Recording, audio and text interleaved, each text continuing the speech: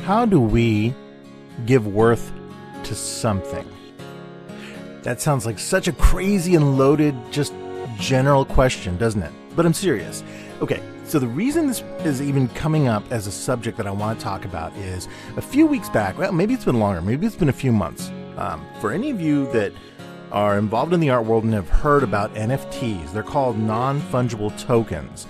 It's a concept where an artwork is created, whether that's physically or digitally, and a digital end product is created. It's like a really high resolution JPEG, and then there's a document that is attached to it that essentially can say that this can be traded, sold, and this is the sole digital copy and original of it.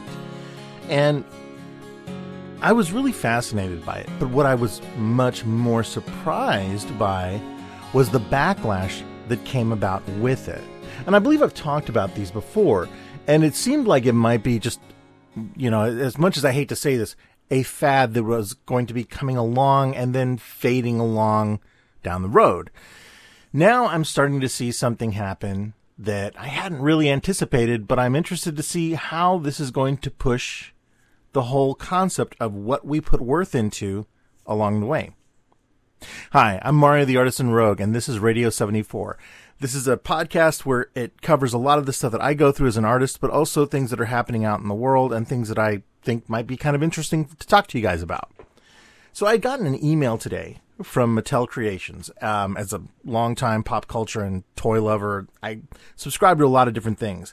And one of them was Mattel. Okay. Now, Mattel has a whole bunch of different things. They've been coming back strong with Masters of the Universe recently, but they just sent out this email that had to do with Hot Wheels. Now, Hot Wheels have never really gone out of style. If you go into any toy aisle or anywhere, you'll find guys that are anywhere between their 20s to far older buying, at times, armloads of Hot Wheel releases. I've known quite a few different collectors in my life who are wonderfully obsessed with it, and then there's others that are way into it, even for a hobby, and that's a whole other discussion.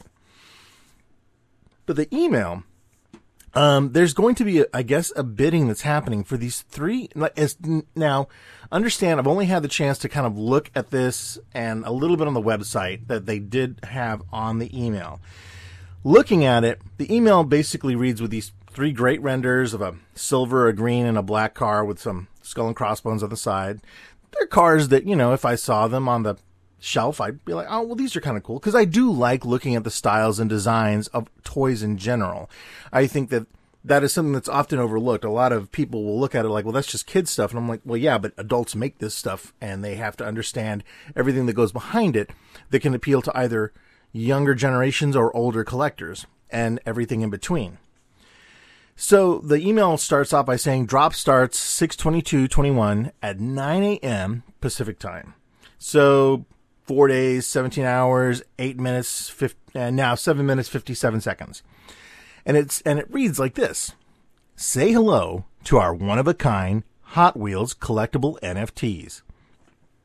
Mattel Creations is celebrating 3 iconic and uniquely Hot Wheels cars with an all-new way to collect. For the first time, we're taking legendary Hot Wheels digital by offering NFTs. Introducing the Hot Wheels NFT Garage, where physical cars are reimagined as unique, highly coveted pieces of digital art. And on June 22nd, the Twin Mill, Diora 2, and Bone Shaker have been minted in the form of 3 one-of-one NFTs dubbed the First Editions. Now, brand and digital collectors can participate in a virtual auction to own these exclusive cars featuring their original debut designs in a completely new way. Bidding for each NFT starts at 99 cents, which was the original price of Hot Wheels in 1968. This is your only chance to own 3 one-of-one exclusive pieces of Hot Wheels history. Edition one-of-one Hot Wheels Twin Mill, the First Editions. And then it goes on. So one is the Twin Mill, the other one is the Diora 2, and then my favorite out of the 3 is the Hot Wheels Bone Shaker. So evidently these are cars that have existed as physicals and may have been mass produced. I don't know enough about Hot Wheels, but that's what I'm able to get out of this email as I'm reading it here. And then as it's stated, they're going to have this auction, and I see that things are starting at 99 cents. If you click on the link in the email to go to the website, it's big, it's just fantastically well designed. It's, but again, your average website. And I'm going in there, and it's the same sort of marketing thing, but when you scroll down a little bit, it starts with the Hot Wheels Twin Mill, and there's kind of a animated video just showing a 3D blowout. So the car parts blowing apart, coming back together, all the internals, just like you would expect any designers to be, creating these things in CAD and pre-rendering them and looking to see how the parts would be going together on some high-end collectible. Well, this has been applied to these Hot Wheels cars. And I imagine that somewhere along the line, the company was probably like, these could carry some worth. I mean, this is a unique way to look at the parts and pieces without having to take apart your own Hot Wheel. Being able to celebrate Hot Wheels and also, be able to continually look at it as much as you want and have this unique, token-based concept, this digital format that is uniquely your own. And I'm going to follow this and probably do a follow-up on this to see exactly how far this goes, because I'm, to be completely honest, intrigued by this. And here's why. When this started a few months back, the first, larger pieces of work were selling from different artists and stuff, they were making these one-offs and stuff. And I've seen a few people on TikTok doing the same thing. The expected blowback was there. You get people that are angry that, and I'm going to be completely honest and open on this. It just reminded me a lot of when different companies, 20 years ago, 15 years ago, were really trying to push to have things like the Mac or just PCs in general come into design firms. You'd have a lot of the old guard or people that were coming in I just went to school for these years and I've been doing this all this long time and I love working in RubyLith and all of these things, right? I get it. I understand. But it seems to me that certain types of media can be taken as invasive, while others not even close. And I think it all has to do with presentation. I'm interested to see how this is received by the Mattel fandom, especially the Hot Wheels collectors, because the bidding war could get crazy. And it could be the first foray into seeing, how much worth is a digital file? But this is something we should be asking ourselves daily. There are plenty of people in this world. And I remember whenever I used to work with people that developed apps and the numbers early on when the iPhone first came out about how many people would buy apps but then quickly delete them off the phone for room for photographs or other apps or whatever. And it really never dawned on them that, it was like paying for an experience. It was like going and buying a cheeseburger and you eat it and it's one and done, that sort of a thing. Which that in and of itself is a physical thing that suddenly, doesn't exist after you're done eating it. You can't re-eat the burger. And I thought that was kind of a weird thing that depending on what you're talking about, people can get really up in arms about this. And I remember that there was a lot of people. I had a colleague of mine that very much was excited. I remember whenever Netflix first came out and the advent of streaming video and all of these things, right? Well, in my head, I have another, skewed group of friends that I am much more aligned with in that physical media is everything for me. Now, I do have, for existence with Hot Wheels, a few from my childhood. They're sitting over in a little display case on the other side of the studio. And I don't believe for a second that if I had them as NFTs, I would enjoy them half as much as the paint-chipped, just completely almost unrecognizable formats that they're in now. When I was a kid, I played with them in the dirt, beat them up, everything else like that. But it wasn't for a collectability issue. It wasn't anything like that. So, toys get beat up, things like that happen. Clearly, this is aimed at collectors who want something unique, digital, and shareable, and worth bragging rights. And I can see where that's kind of cool. But when we go to things that are like in our more everyday consumption, from movies to downloads of music to other things like that, I prefer, in fact, there was an opportunity I'd caught up with the musician Butch Walker, who's a phenomenal producer and all around guitarist, musician, you name it. He's amazing. I had first discovered him in the 80s when he was a guitarist for the group South Gang. And I'd followed his career over the years.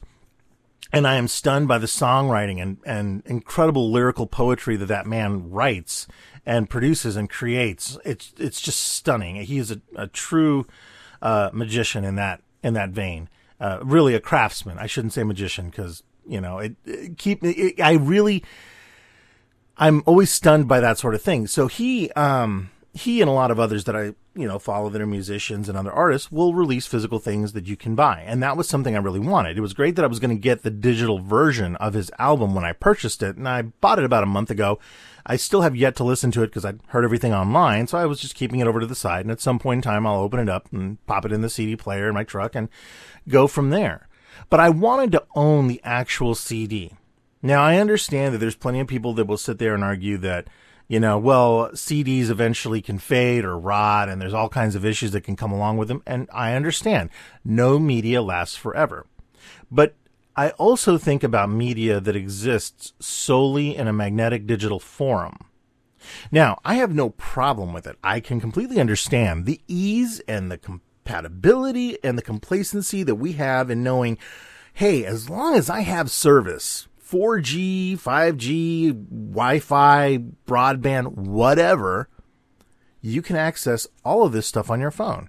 I mean, entire foundations of entertainment from Netflix to YouTube to Spotify are all based on this concept, And the crazy part is we already pay for the concept of accessing these digital libraries to watch it. So in turn, I can see where that is. You're paying for the experience. You're paying for the ability to have access to these media formats and these mediums that have been created so that you can watch them anywhere you want. And I've been grateful for that. I've now just sat in an airport not that long ago watching stuff, playing games, doing things like that. I love that.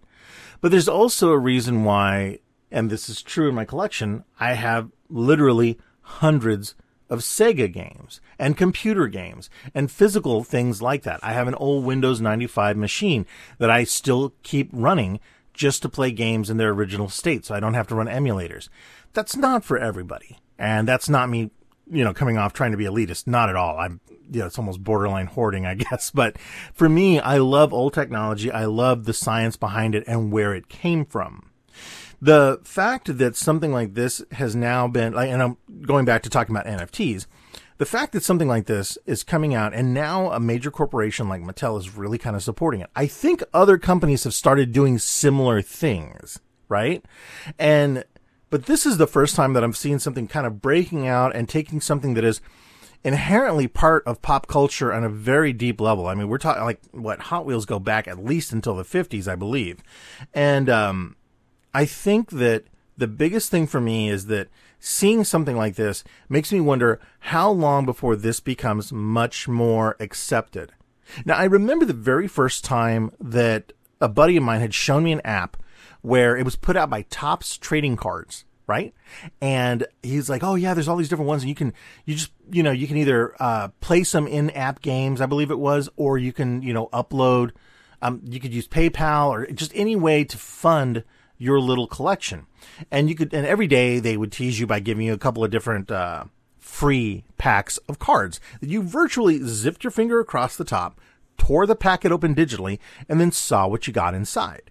And back then, some of the original very rare cards in these things, pre-NFT, were things, I remember one being a holographic version of Han Solo and Chewbacca in the cockpit of the Millennium Falcon, which I believe the reason that was that way was because there was a rare card, a holographic card or a foil card that was in the original Topps release of, I think it was Empire Strikes Back or New Hope or something, I'm not sure, back in the day, that had that effect on it.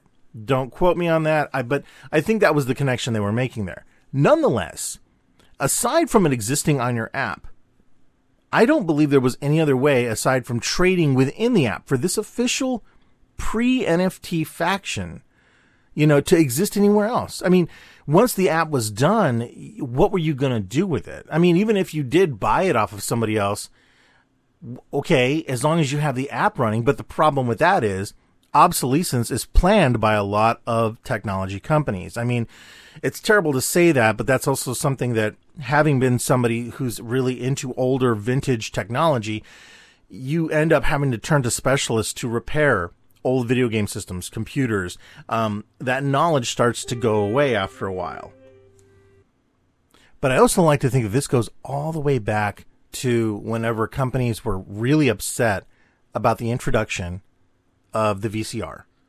Now, for those of you that don't know what I'm talking about, there was a point in time where if you didn't see a movie in a theater, it was one and done. That was it. You were just SOL. You weren't going to see it again. And for those of us that were born in the late 70s and 80s, we got to see the development of the video cassette recorder, bringing media home. But there were a lot of these studios that at that point in time were like, are you crazy? This is going to just make piracy run rampant for television shows and all of these other things, and how there would be so many problems. Now, understand that I've seen both sides of this factor, because they were saying that there was value in this, this media, that when they wanted to rebroadcast, if they rebroadcast it, they could do that. But that was the first inclination of seeing something where the people at home didn't really have any control over it. You just turned on the television and hopefully you made it home in time to watch your favorite show or something like that. The VCR allowed people to be able to redistribute their time and manage their lifestyle to be able to still have enjoyment and entertainment, but also be able to have a life and not have to sit around the television Thursdays and Friday nights every single time to watch something. Of course, most people still did that because they wanted to watch the show. But if it was really funny, or if it was really good, or there was a movie that was in rerun or something, they wanted to be able to capture that and see that. And of course, then movie companies came along and decided, you know what, let's start releasing these movies again. Granted, a lot of them were high in price, for people to be able to enjoy at home on video cassette recording. Now, it's interesting that it started out in a very bizarre way with, the studios in general not wanting to release something that they had a grip on, so that way people had control over it. Now they're offering that in tandem, saying, here's these streaming services, here's all this other stuff. The world is at your fingertips. You can see all of these things, and just for this low price of whatever. And now it's back up to the point to where maybe you're not paying for multiple cable channels, but you're almost having to pay for multiple streaming services just to find the stuff you want. And the unfortunate truth of that is most of the things that I really enjoy aren't even on a lot of these streaming services. If they are, I have to figure out which one. I have to rely on forums and Facebook pages and things like that to figure out exactly where and when and how and all of these things, right? So going back to the whole NFT thing, I think that we're on the cusp of seeing this become a truly legitimized thing. The only thing that is holding it back is that most people will hear that, like any new technology, any new concept, any new thing coming along going, well, how does it work? Well, when you start to say, well, it's a non-fungible token, that's going to shut down a lot of people. They're just going to be like, I don't even know what that means. What is that? And then you have, like me, when I first heard about it, I had to Google it and take a look and see what it was going on. But, the whole thing is that, change is just uncomfortable. It really is. But it's interesting to see that historically, especially in this country, corporations, big and small, have driven trends. They always will. They always have. It is up to us how much we adhere to them and or like them or dig them. Some things are fantastic, successes. Some things are horrible. Pepsi Crystal. And when that sort of thing happens, it's all presented in a format that maybe, if not digital, is at least existent only for a little bit of time, whether it's a print ad or something. And this is all influence. I think NFTs are starting to be like this. I was going to say they were starting to follow, but I think they're actually starting to pave a new road where it's not only influence, but it's also this thing that exists in a way that like movies like Ready Player One showed. Things like The Matrix have hinted at it. Lots of science fiction and fantasy stories have talked about these things that may exist, literally in places that could be called like like one type of Bitcoin, Ethereum. It just exists in the ether. It's just such a weird and abstract concept. And I often think to myself, how far can that go? Like, let's be real. Let's say that, just like Ready Player One, you're in game. And to make a vehicle work, you have to purchase a certain high-end set of tools to make your stuff, your gameplay, your possible career. I mean, we have gamers now that, thanks to Twitch and YouTube streaming, they are making a living doing this. Now, understand, this is still far beyond me. I like to play games online. I don't stream. I pre-record and I edit down. And I like playing games and talking about them. And I'll post small clips to, TikTok, and I'll keep them for the most part on YouTube as playthroughs, just little quick reviews of what I've seen and that sort of thing. And I always try and reconnect it back to art. It's never really dawned on me that anyone would want to watch me playing video games. I don't really watch too many people play video games. There's a few that I will, and that's fairly entertaining, but it's kind of hit or miss with me. And that's also an experience that is, again, digital, and it exists only in a few formats. And I'm not going to be able to turn on my Roku and necessarily see it on there unless I have YouTube on there. There's just no direct, real, easy way to access things without being in the know. I guess what I'm wondering is, and this was something I brought up in a Mattel fan forum, this is something that's happening with Hot Wheels, but imagine if this sort of stuff starts to happen in other ways. And something that I thought that would have been kind of unique to see would have been like, let's say that, especially with what was happening with COVID, right? What if there was a marketing factor that came into play? People couldn't go to these shows, but they really wanted to get stuff, right? And they wanted a thing. Well, I could easily see where game companies, toy companies would come along and say, you know what? Go ahead and purchase this limited edition NFT. If you buy the first 100, the first 1,000 of this thing that we're offering you, you will get a 3D explodable version of it that you can keep. It'll have an NFT factor to it, like with all the digital coding involved to keep it uniquely your own and numbered and all these other things. But you're still going to get a physical thing. Now, I think that's actually rather cool. I could also see where that NFT could be a specially numbered game that exists. But I also see where there's some problems in that. I remember whenever, I want to say it was Yuji Naka. I can't remember exactly who it was. My brain is just kind of going right now. But the guy that invented and created the world of Shenmue for the Sega Dreamcast. There was a sequel to it, and then a third one that was Kickstarter funded. Now, that one ran into a lot of problems because people wanted it for Steam. I know I did. But I think it was Epic Games or something like that. It was another online repository for games, was where it was going to go first. And because of that, there was a lot of, anger because they really wanted to push a digital download version of it. They didn't want to try and press hard copies of it for machines. And I think that the target audience in specific for this game, considering that Shenmue debuted on the Sega Dreamcast in 1999, around that time, that was 99 was the release year, but Shenmue came out later. So this is an older demographic, an older crowd, okay, that was wanting to celebrate this game that was on, I think it was 128-bit architecture with all of this crazy stuff going on. There's a storied concept behind the entire history of Shenmue. It was almost a Sega Saturn game. There's a lot of fans like me that know a lot of this stuff and have been really waiting for these future chapters to come out. And when I've, heard, because at that point in time, I think I was actually, low on income. I think I was really in between jobs when that Kickstarter came out. I just put in for a few things, I don't remember what tier I went into. I think that was the first one I ever did, just blatant support. I wanted to see the game get made and hopefully be able to afford it later. And, but I remember a lot of people getting really upset that they wouldn't get a physical disc for their PC. There were some people that didn't give a damn. They were like, I don't care. Is the game done is all I care. Now, the game came and went, and, not a lot of accolades rained upon it. It kind of stayed very close to its original gameplay and didn't really change. It didn't really update to match what a lot of modern games, like something like Red Dead Redemption or something like that, would be. And I think some people reviewed it and called it clunky or slow or extremely painfully retro.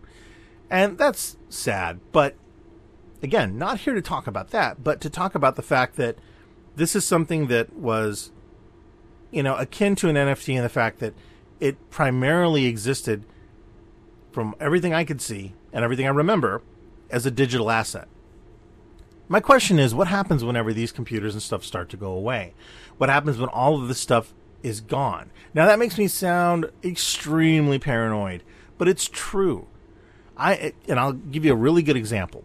So there's a specific type of record player / slide show machine that I am looking for. Hanna-Barbera back in the day, from what I can tell, I don't find a lot of information about these records, but I had reviewed it on my second Instagram account, 80s Days Gone By, where I talk about a lot of my personal collection and weird things I have. Well, one of them is a record that has these color slides on there. It's connected to the center of the record. It's the craziest thing in the world. But anyway, so it's all in this setup, and when you would play it, there's audio that, from what I can understand, is voiced by the original voice artists.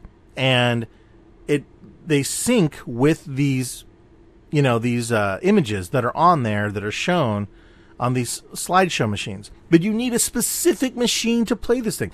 Hypothetically, I probably could use a normal record player to play the record part of it, but the little cells that are on there that need to be lit by a bulb and shown on this projector can only be done on this particular type of projector that was manufactured. And I think at that point in time, it was a Mattel toy. I'm not totally sure on that. I'm still doing a lot of research into that. But that medium is done. In fact, I don't know that those were abbreviated versions of episodes that existed. I don't know what the real history of them is. I'm just starting to learn and find out what that stuff is and what I can do to finally hear it, play it, anything else like that. Another medium that is physical that has died and a favorite of mine, is Laserdisc. I have a small Laserdisc collection. And there's a couple that I'm still looking for, in the hopes that someday I'll be able to afford a good Laserdisc player that will be able to, give me that experience I was looking for that I couldn't afford as a kid. A friend of mine had it, a Laserdisc player. And I remember that was the very first time I watched the home version of Jurassic Park. It was amazing. It looked wonderful. It was, in my memory, beautiful, So, what do I think will be the long-term factor with this? I think, like all trends, there's going to be a hotspot, and there has already been. The primary reason for NFTs was for selling art and things to people that would be easy to sell, to translate over. It's the only reason I can explain. It's also the newness of it, why the high prices on some of these initial things I've seen sell out there. And that it's gaining some ground if a company like Mattel is coming along and saying, hey, we're going to sell you some stuff, limited, you're going to auction, and that's why they did it as an auction. I don't think they want to put a price on it. I think they want to see exactly how far this will go with their collector community. I am willing to think that there's going to be some pushback, and some people that are like, what in the hell is this? But that won't always be the case. Things tend to normalize out after a while. Whether it's just because we get tired of hearing it, or we just hear it enough times that it just becomes normal. And, I remember the very first time that when I was a kid, I'd hear concepts I didn't know. I didn't know what RAM, ROM, what is a hard drive? What do you mean? What are these things? And I saw my very first personal computer, I think it was an Apple IIe, when I was in second grade. And I remember something like Frogger or something like that being run on it quickly. But it was a high school kid that came over and showed our class that the one computer in the school was installed in the math teacher's room. And I remember she was mortified. She was like, I don't know what this thing is. Am I going to get cancer from it? She really was totally nervous having this high powered, like Space Odyssey 2000 prop in her classroom. And it was crazy. And now, again, computers have really become kind of a mainstay. You see people well into their 70s and 80s. My own parents who have smartphones and things, and they may not know how to use them all. But, it's still something to see how that comes along and changes our perception of what worth is. And I think we've become indoctrinated enough into the idea that software doesn't necessarily have to come on a disc. It doesn't necessarily have to come in a physical format like, a VCR tape or anything else like that. Although there's people like me that still very much value that, and they want that. And I'm glad to see companies that are rallying to that point and attempting to save the legacy that exists out there. There are a lot of games that we'll never see, for example, in any sort of digital release ever again. It's just not going to happen. Licensing rights, music rights, the game studios may not exist. Where did the rights go? Is the original code still around? A good example of that is Sega recently released a remastered version of Panzer Dragoon, a wonderful on-rail shooter that came out on the Sega Saturn. They also were working on the sequel, which was Panzer Dragoon ZW 2, I think is my mind, again, going. And I believe that one's in production to get released as well, too, if it hasn't already. But many people, including myself, remember playing this incredible role-playing game called Panzer Dragoon Saga. It spanned 4 discs. It came in this great case with a big, thick book and everything. I still have my original copy. Sealed copies of this game go for $1,000 on eBay. Now, mine isn't in mint condition. I made the horrible mistake of lending it to somebody who said a drink on the manual, and so that's kind of jacked. But the point I'm making is that I do have a copy of it, and it's still, from what I understand, works. It's rarely seen the light of day, but now I'm just struggling to get my Saturn and my Dreamcast back to working again. You know, time and storage and, you know, replacement of the lithium battery and for the clock in one of them is an issue, and it's just time. And I think about that, like how many people, I'm actually trying to get this done, but how many people don't want to mess with that and are just instead looking for the digital download version of it and then thinking, well, if I never play it, okay, that's whatever. And I think that companies, in this case, Sega has come forward, and there are people that work there who have said, no, that code is lost. And it's just like prototypes for toys or original artwork that long gets tossed after a particular project crashes and burns or just stops being made or isn't bringing in any revenue. Suddenly, the things that should be legacy concepts and items don't matter. I mean, it's such a crazy thing, but at the same time, I can see where NFTs will also free companies up to be able to keep track of these things and keep re-releasing them. If this wasn't the case, we wouldn't be seeing all this retro gaming. I, the other day, picked up Burger Time, a tiny little mini arcade for a game that I believe I've only ever played one time in my life. Only for a few minutes, and I vaguely remember that, and I don't remember if it was that or Dig Dug. But I have a copy of it now. And this tiny little arcade cost me $20. Of all places, I found it in a grocery store, Aldi. And it's USB powered. It's tiny. It's about action figure height. And I play it now. I turn it on quickly. It's plugged in all the time. And I turn it on and play like as fast as I can on it. Are the controls optimal? No. Is the gameplay great? Sure. Yeah, it is. Are the graphics great? Yes. Does it sound like the original? Absolutely. I think it's the actual ROM. But it's a physical thing that I own. And for as long as it lasts, it'll be great. And because that game, Burger Time, was a classic, you know, it will be remembered and reproduced for a lot of different mediums as long as people are interested and as long as they remember. Games in general can be that way. Look at how long something like Monopoly has been, you know, published, or, you know, even the basic game of checkers. You know, somebody somewhere will manufacture and create these things. But there's a lot more in game libraries that will never see the light of day. A good 80% of my game library back there of Sega games have never seen release on PC or on any new formatted platforms from Nintendo to Sony to Xbox. It hasn't happened, and they probably never will. Now, whether that's because the code was lost, there's no money, there's no interest, or fads have changed, who knows? But from a cultural standpoint, those things are very important. And I do wonder that because of the fact that a lot of the streaming services today and the way that NFTs are set up, are we artificially curating our experiences in what art, media, and intrinsically everything else that we have in our lives? Are we self-curating ourselves into a position to where it's going to become a little more narrow, a little less bright, and a lot more bland? I think things are going to start getting a little bit repetitive. And I think NFTs may strengthen that, but they could also end up engendering a greater growth if we let it and if we, you know, see where it can go. I'm not saying it's going to save the art world. I'm not saying it's the way to go. But I could see where things like this could end up happening, especially if virtual cons keep on happening. What if something worse than COVID-19 comes along? It could happen. We didn't think COVID-19 was really going to be that big of a deal. It got downplayed a lot. And there's still people that don't believe in it. But what if we come along with something that unabashedly is just so horrifying and so scary that we're going to have another year or 2 or 5 of lockdown? Could you imagine that? Now, humanity will eventually figure out a way to get back that moment, to get back that interaction and figure out something. And I think that when situations rise like that, that creates circumstances that people will find ways to rise to the occasion and create ways to interact and see things. NakaCon, in fact, the show that I've got coming up, is figuring out a way to do a virtual con. Some other buddies of mine are looking into it as well, too. And they're not the first places I've seen do this.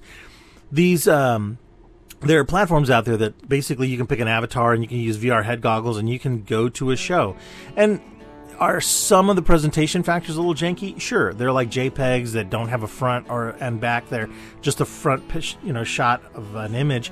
It's not really holding a virtual product. It's kind of a weird thing, and I've only experienced it a little bit, but I still find it really rather fascinating.